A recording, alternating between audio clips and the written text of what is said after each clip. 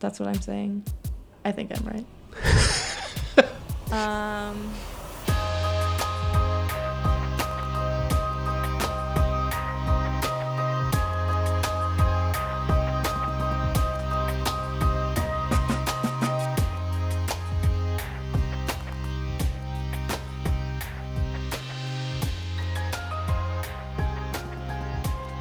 Welcome to The Common Law, the best and only podcast about the Minnesota Supreme Court. My name is Mark Thompson. I work at Nichols-Caster in Minneapolis, and I clerked for Justices Lillehaug and McCaig. And my name is Allison Key, and I clerked for Justices Strauss and Hudson. We've got a fascinating case about statutory interpretation and the naming rights for children today. But before we get to that, let's do some legal news. I've got a quick piece from an appearance that Justice Thiessen had in Hutchinson, Minnesota this week. This is from the Hutchinson Leader. And a couple interesting things. One, he spoke on the issue of access to justice and the lack thereof. And he said, not surprisingly, those people tend to be poor, they tend to be people of color, and they also tend to be people in greater Minnesota. And I think to the extent access to justice is discussed, it often focuses on those first two things. And it was a wise move by Justice Thiessen to bring to light that these problems are often quite severe in outstate Minnesota and likely, in non-metropolitan areas in cities, in states around the country. A relevant thing to bring up. He said, I don't know that I have great answers, but it's a conversation we should have. The other notable thing he said was in discussing his role as a Supreme Court justice versus his old role as a legislator. And he talked about how he generally quite likes the new job, but couldn't resist offering another volley in the ongoing kind of shadow debate as to Justice Thiessen's relationship to textualism and the court's approach to statutory interpretation. He said this, I know legislators don't sit at the Capitol poring over dictionaries. It's important to know that. They're just trying to solve a problem. Rah for Justice Thiessen. 1 point on the scoreboard for Justice Thiessen. Final piece of legal news this episode is a Star Tribune article entitled Minnesota Judicial Budget Request Reflects Impending Wave of Retirements. So the article states that Minnesota's judicial branch is facing a wave of retirements, and the budget request it's sending to the governor aims to make court jobs competitive with other careers in the legal field. Nearly 40% of the state's judges are expected to have retired or be approaching retirement age within the next 3 years, and a third of all judicial branch staff will reach retirement age in the next decade. So reading this article, it kind of ties in nicely with a piece of legal news we discussed in our previous episode where we talked about the new head of the Judicial Selection Commission who mentioned that there are plenty of people in the community who should be judges or want to be judges but just don't know it yet. So maybe this impending retirement of 40% of the state's judges will help get their attention. One other fascinating aspect of this article was that in terms of making the appeal to increase the pay of many of the court's judges and staff, the article notes, many county attorneys and some of their chief assistants also make roughly 3% more than the district judges they appear before, which is probably slightly embarrassing for the judge that's handling cases involving attorneys that make more money than them. So I can understand where the Minnesota judicial system would like to remedy that aspect. Yeah, don't have to worry that the public defenders make anywhere near as much money as anyone involved, fortunately. Moving on to our feature case, it's got a long title. It's called In Re, Application of J.M.M. on behalf of minors for a name change. J.M.M. Are the initials of a mother in this case who is seeking a name change on behalf of her children. Those are the minors in the case title. And it's a kind of fascinating and underexplored issue in Minnesota law, as we'll hear from the amicus attorney that we interviewed. This is a statute that has not been analyzed or discussed very often, and so it leaves the justices kind of in an open field as far as trying to figure out what to do with it. So let's get started with the facts. So like Mark mentioned, the appellant in this case, J.M.M., is a mother of 3 minor children, all 3 of whom share the same biological father.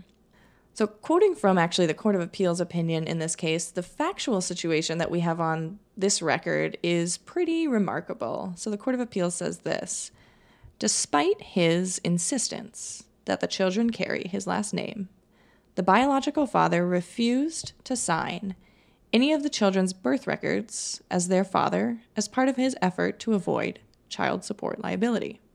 The biological father has never paid appellant child support for the children.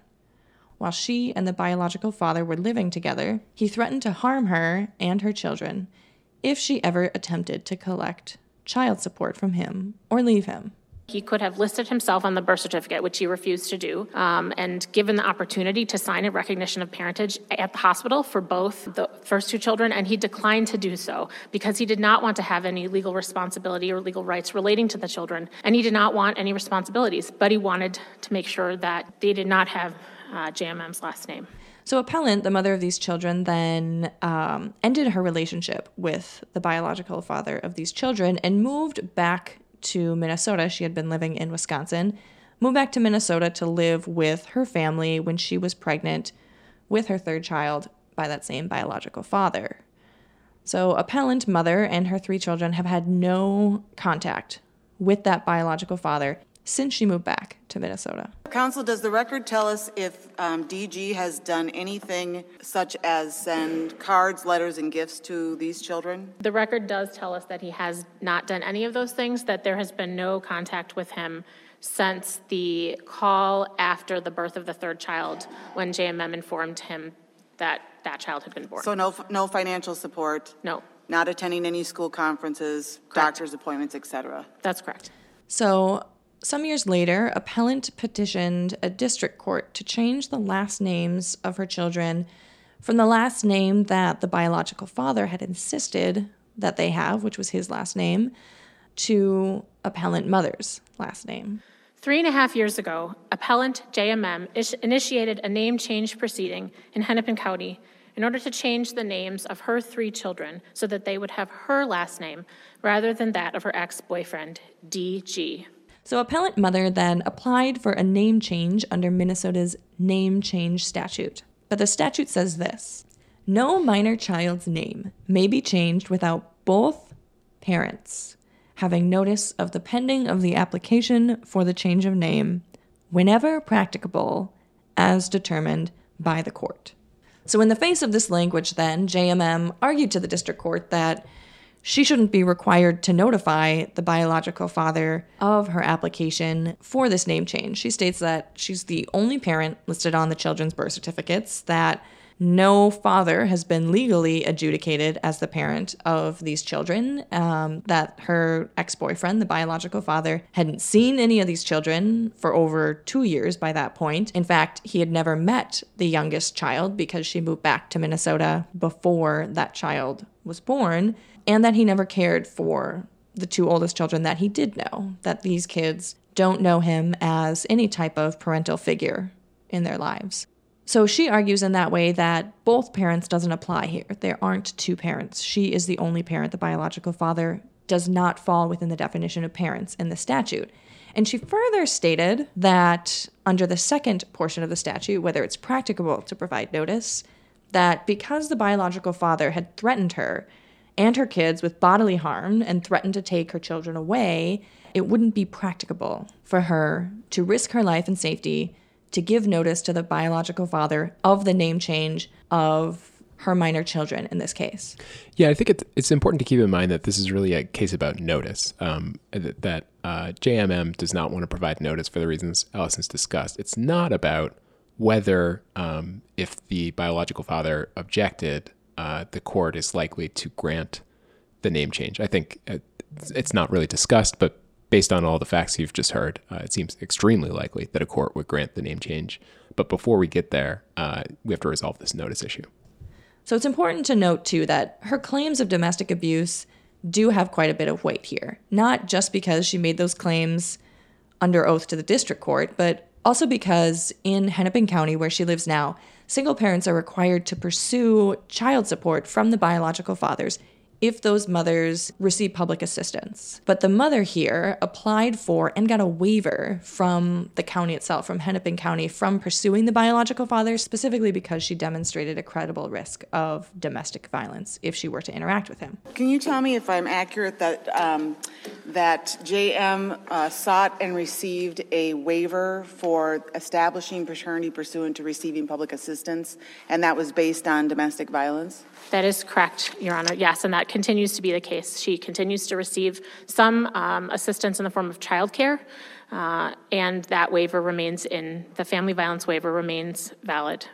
So Hennepin County has excused her from seeking paternity or any contribution because of the serious and credible threat of violence and control in her past. So on this notice issue, then, she had petitioned to the district court that she should fall within the exception of providing notice to the biological father here. And the district court rejected her petition to not notify the biological father of this name change because the district court interpreted that language saying both parents in the Minnesota name change statute to mean biological parents.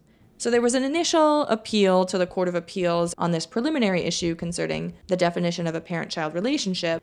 So the Court of Appeals on that initial appeal said being a biological father was not simply enough to qualify under the both parents language of the name change law. But what's more relevant for us then is that on remand to the district court concluded that the biological father in this case was still entitled to notice of the name change application because, one, he did have a parent-child relationship with those two children, and two, providing notice was in fact practicable, as defined under the Minnesota name change statute, because in the district court's mind, there were ways to adequately address appellant mother's safety concerns. So the Court of Appeals affirmed the district court ruling in an unpublished opinion, and the Court of Appeals agreed with the district court that there was a parent-child relationship between the minor children and the biological father that did require notice, and in addition that it was practicable for the mother here to carry out providing notice to that biological father. But in doing this, the Court of Appeals in this opinion permitted some of the biological father's more terrible personality traits to somehow factor in as redeeming qualities of him as it related to the question of whether or not he was in fact the father. The Court of Appeals first considered the fact that the biological father insisted and required that his children bear his last name. But the Court of Appeals says remarkably that the biological father, quote, did take action at the birth of the two older children to ensure that their birth certificates used his last name, despite not permitting himself to be listed as a father on the birth records. Right. Just to put a fine point on it, like it's a case, in large, broad strokes, this is a case about what effect an abusive relationship and an estranged one might have on the surnames of children and the attempts to change them. And here we're using a symptom of an abusive relationship, the forcing of the mother to use the last name of the father as a pro in the column of the father receiving notice. So that was the first aspect in terms of what it means to how the Court of Appeals interpreted both parents in the Minnesota name change statute. And the second aspect of the Court of Appeals opinion was the analysis of the practicability of giving notice to the biological father in this case. So what the Court of Appeals did is it first just looked to the dictionary definition of the word practicable and says, well, here the mother knows where he lives. So literally the quote from the Court of Appeals is, appellant knows where the biological father lives and is able to serve him. So that was their analysis of the practicability. Then they continued to say, well, even if we were supposed to consider the possibility of domestic violence and the safety of the mother into this practicability analysis, which apparently their dictionary definition analysis didn't necessarily imply in the first instance, the Court of Appeals majority opinion says that the threats of violence were not barriers to the notice requirement here because they were only threats and he had never before carried them out. So kind of a fascinating analysis, probably pretty clearly divorced from reality, which I think is going to be the main arguments that we hear at the Minnesota Supreme Court.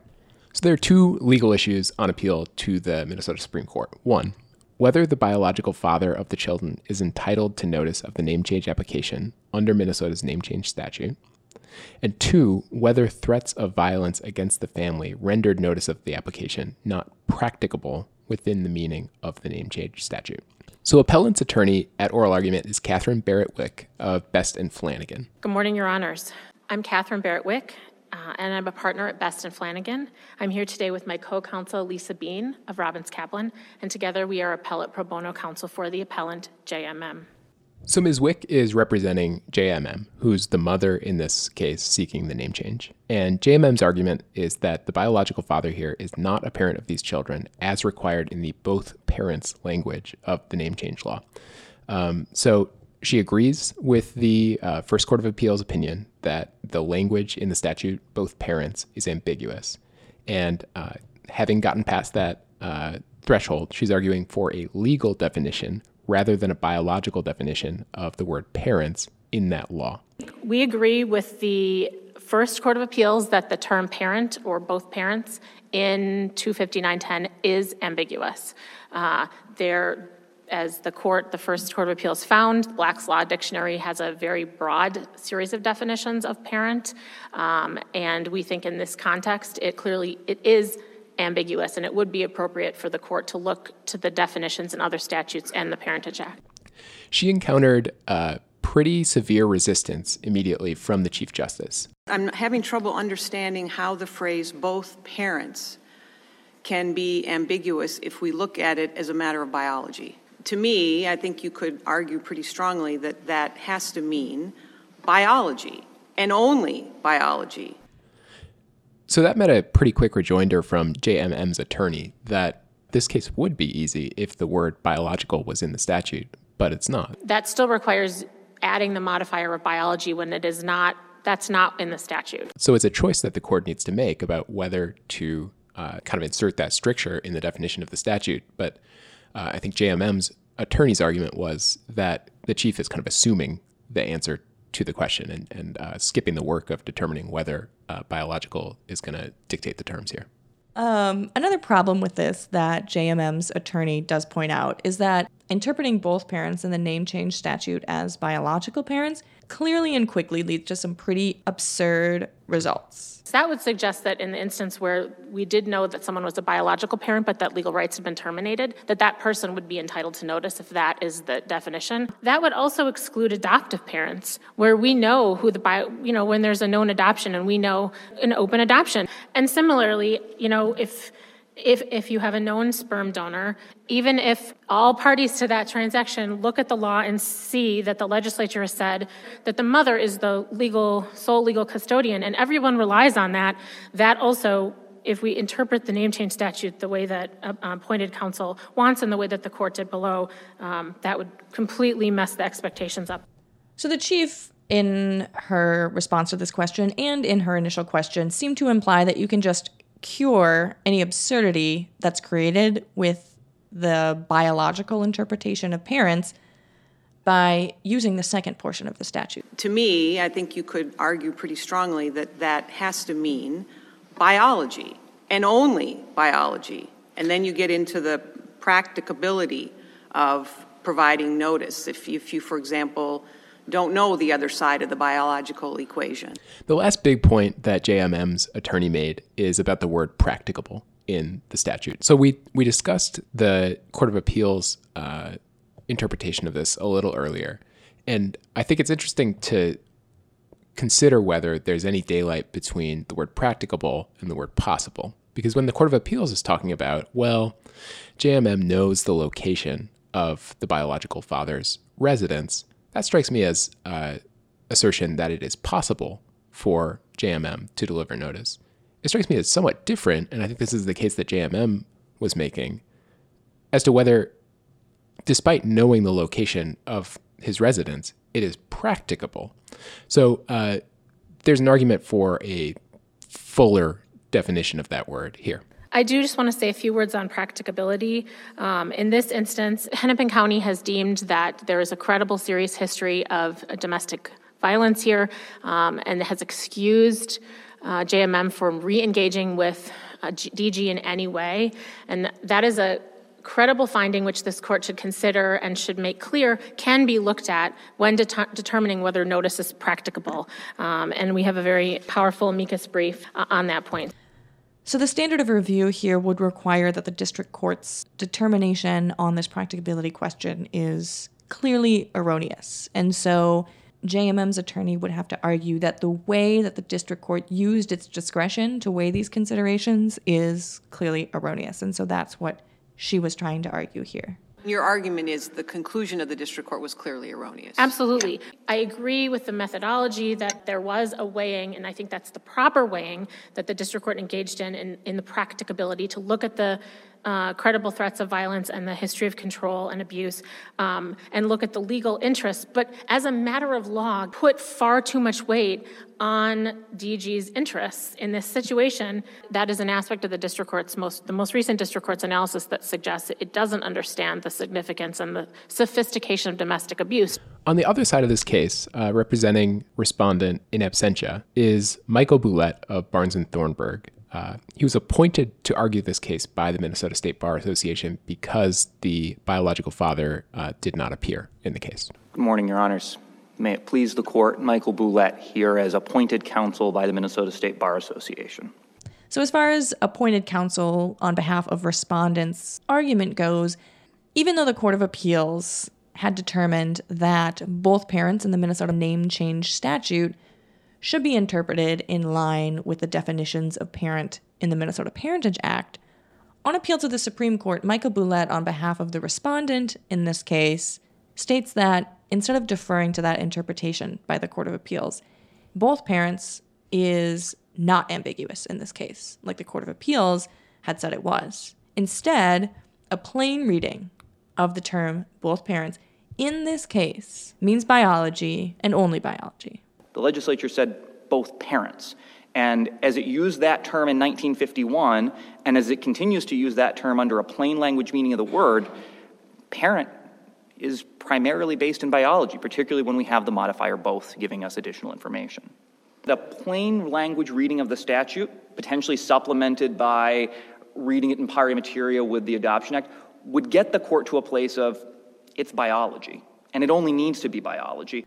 So he states you don't really need to even consider all the possible permutations of what both parents would mean in all of the other situations that J.M.M.'s attorney is talking about, because in this case, there is one biological father and one biological mother, and according to respondent attorney's interpretation of the record, similar to the Court of Appeals interpretation of the record, the biological father did in some way participate in those minor children's lives. We don't need to turn to the Parentage Act unless the language in the statute is ambiguous as to this situation. It is not ambiguous as to this situation. DG is the acknowledged biological father of M and D. DG lived with these children, contributed his paycheck to support these children, found them housing, did all the things we expect of a parent under the dictionary definition of that term. So as a first rejoinder, Justice McCaig just disagreed that the facts being cited here support the interpretation that respondent's attorney is giving them. Counsel, what about the fact that he has never introduced these children as his children, in fact, has only introduced them by their name to the community? So there's one side of it that deals with some of the facts here, what the biological father did as a parent, whether he actually provided any reasonable assistance to the children. That's one thing. A separate issue is whether the legislature just intended both parents to mean parents from a biological perspective. And I think we can see here there are some seriously deleterious consequences that might flow from an interpretation like that. But nonetheless, it's a court of law, and its job is to interpret the statutes on the books. And I don't see it as much of a closed book as the Chief Justice seems to. But I think there's a serious argument that this is what the legislature intended. They probably didn't think of these consequences, and we might have to look at revisiting the statute. Minnesota's name change statute is by no means the only way we could imagine doing this. One could easily imagine a world in which legal custodians can just change their children's names. And they can do it when they want and how they want and whatever. And Minnesota, what my point being that Minnesota's elected to not go down that path. If we simply adopt a plain language approach, though, even a plain language approach informed by the Adoption Act, it may well be that biological parenthood is enough to receive notice under the language the legislature's chosen to give us. I think that counsel has raised excellent points as to why that may be a silly policy. It may be that that the legislature should have said it's adjudicated parents, or the legislature should have said it's parents who have taken an active, involved, and ongoing role. But the legislature hasn't said that. So the second main point of respondent attorney's argument to the Minnesota Supreme Court is on the practicability prong. So aside from how we define the term both parents in the Minnesota name change statute, the exception to providing notice for when it is not practicable doesn't apply here. So the respondent's attorney's argument is that the district court properly weighed the safety considerations in this case. There is this overlying question of practicability that really does need to be considered, and appointed counsel takes seriously the allegations of domestic abuse and the need to treat it very seriously. I think you have to do with it precisely what the district court did here, which is to take it extremely seriously, to weigh the facts carefully as presented to you, and then to make a balancing decision about, are the dangers of safety so great here as to render notice impracticable? It said, I accept there may be circumstances where notice would be so dangerous that it shouldn't be given. I find under these facts and these circumstances that it doesn't rise to that level. With all due respect to J.M.M. and her sincerely held beliefs, that was the district court's job, is to weigh those facts. One last point, there were a couple amici here, both on the side of J.M.M. Their organization is called Standpoint and Battered Women's Justice Project. Standpoint was represented by Raina Alexander, who's the executive director there. And we had the pleasure to interview her, and we'll play that now. All right, and now we are here with Raina Alexander. She filed an amicus brief in this case on behalf of Standpoint, and she was kind enough to join us to answer a couple questions about her organization and the brief she filed in this case. Raina, if you would, tell us about Standpoint and the services that it offers in Minnesota. Yeah, so Standpoint is a statewide nonprofit organization, and what we do is we give legal advice and consultation to domestic and sexual violence victims, to domestic and sexual violence advocates, to the attorneys who represent them, and then to other folks. And largely that happens through, we have a 1-800 number, and people give us a call, and they ask us legal questions as it relates to the law and as it relates to domestic and sexual violence. So that's one of the primary things that we do. We do a lot of training. We do a lot of technical assistance across the state on legal issues as they affect domestic and sexual violence victims. Sounds like really important work that you and your organization are doing in Minnesota. So what made Standpoint particularly interested in this case with J.M.M.? So we got a call from, at the time the primary attorney was working at Robbins Kaplan, and we got a call about the case and wondering if we were interested because the language in the name change statute is kind of odd as it relates to changing the name of a minor. And it has this language in there about whether contacting both parents is practical. And so they were interested in our opinion on what we thought about that language. And then also the initial case, this case went up to the Court of Appeals, came back down, and then went back up to the Court of Appeals, and then to the Minnesota Supreme Court. And so this was at the beginning, the first time we went up to the Court of Appeals. And then also our opinion about the district court's statement about how because of the word both parents in the name change statute, that meant both biological parents.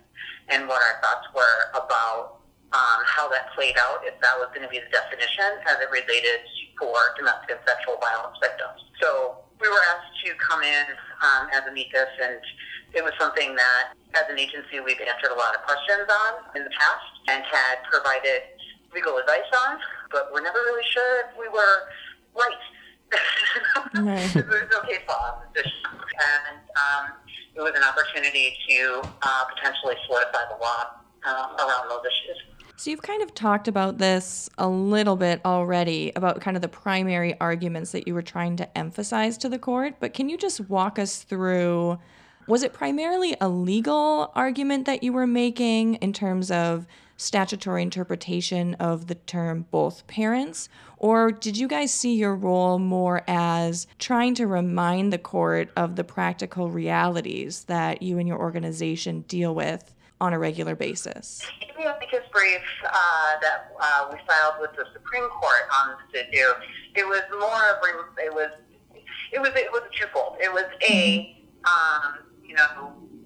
the district court does have discretion, and the language is in there in the statute, and then B, can we consider domestic violence or sexual violence, depending on the circumstance, as the court is deciding whether or not it is practical to not give notice, or whether the practicality goes away while giving notice to the alleged third party. Obviously, in J.M.M., we had an alleged father, an alleged father who had made choices specifically to not sign a recognition of parentage, who had made choices to not have their name on the birth certificate, who had made choices to never file any sort of custody or parenting time action. And so that was adding to the concern about, well, we've had this alleged father who has worked very hard to not be legally responsible, and then in addition had made threats of violence against the mother and against mother's family. And so trying to remind the court that this is the reality that many domestic violence victims live in. So we were doing it twofold and trying to argue the law and the ability of the court to do it, and then also reminding the court about what the life is like of a domestic violence victim. So in light of those points of emphasis in your brief, what were your impressions of oral argument? I think oral argument went really well. It was an interesting situation because I've never been involved in a case where there wasn't another party. Mm-hmm. And so the Minnesota Supreme Court had appointed counsel to make arguments for arguably the other side. And so it was a very, generically, those dynamics were very interesting to watch, but I thought it was a really good oral argument.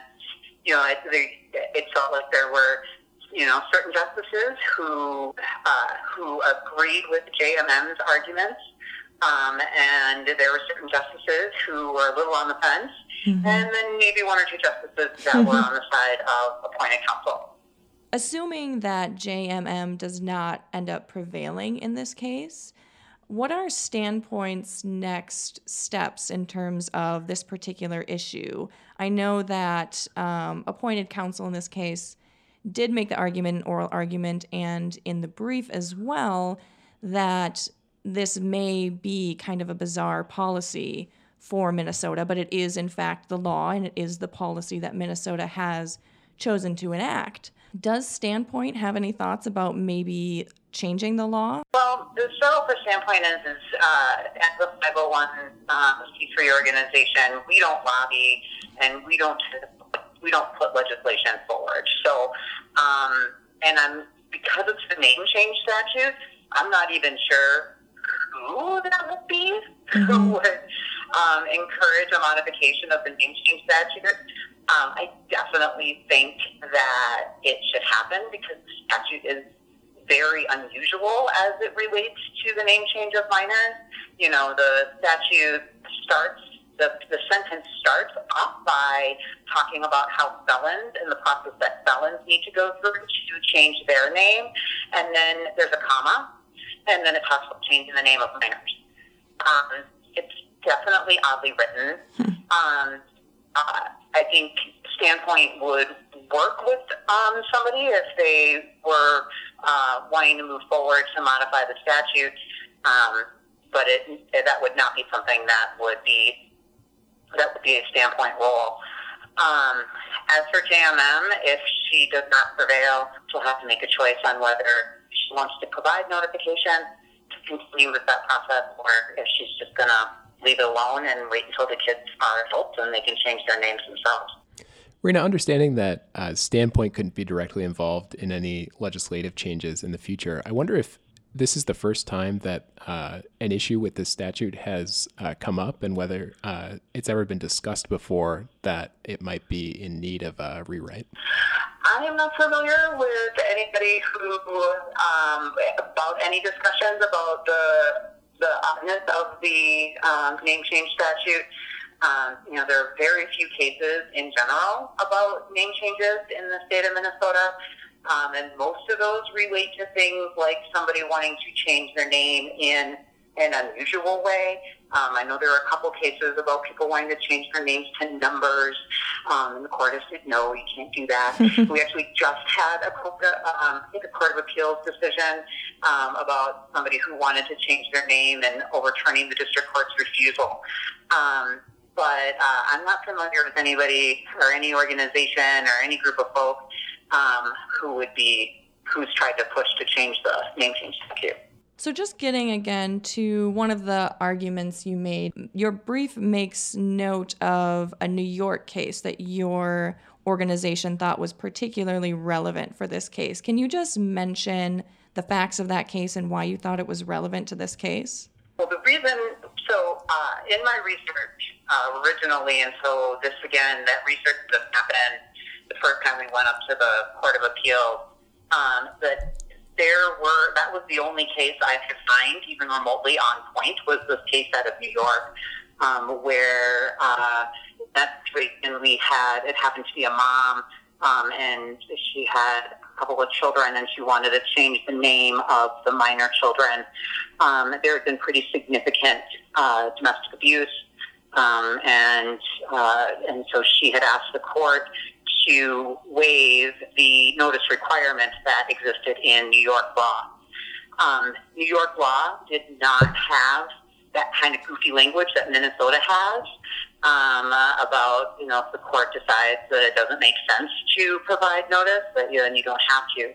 So New York's court ultimately decided that it just could do this, and that's kind of where that practical language came in. The court decided that it just wasn't practical to give notice because of the significant domestic violence that has happened in that relationship, and that it would put the petitioner and the children in so much more danger to provide that kind of notice. And so it was a very clear example of the court finding that, making this practicality argument and applying it, even though in their state they didn't have language for that to happen. And so it was the argument of they were able to do this in New York, even though the language doesn't exist. But here in Minnesota, we have this language, so we should follow the example of what New York did and the reasoning behind what New York did.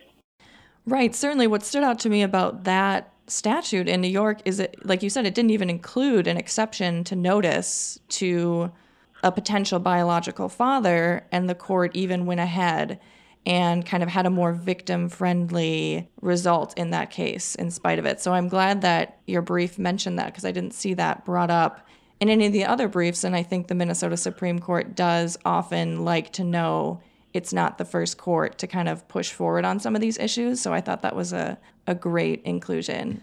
So is there anything else you wanted our listeners to know about your argument or Standpoint's perspective in this case? I think one of the things that is interesting about this case that I didn't brief in the Supreme Court brief because it was not, because it wasn't part of the reasoning the second time at the district court level. But the first brief that I did to the Court of Appeals, we did make an argument about the danger that could be if the court made a finding that in the language of the name change statute talks about both parents, and the first district court decision said that both parents meant biological parents. And in that, when we were at the Court of Appeals, Standpoint also argued the significant concerns about using biological parent as the definition of parent in this example. So when we submitted our amicus brief at the Minnesota Supreme Court, we didn't make that argument because it wasn't argued at the district court level, nor at the Court of Appeals. However, after we submitted our brief, then appointed attorneys submitted their brief, and in that brief they really did argue this biological, that we should see both parents as meaning natural or biological parents. And, we argued it the first time around, but didn't argue it again. But if we do use this definition of biological parent, it can create a lot of concerns for domestic and sexual violence victims. I can think of a couple of cases that we cited in our first brief where you have abuser who has killed the other parent, and now the county is moving to terminate the person who, the batterer, the abuser's parental rights because they murdered the children, in most of those cases, and the father fighting the termination of their rights, arguing that I should still get to be able to be a parent to this child who I left lost a parent because I killed them. So that child may make me feel like I don't want to have my father's last name because he killed my mom. But if we go with biological, that means that father would have a legal right to notice and to object.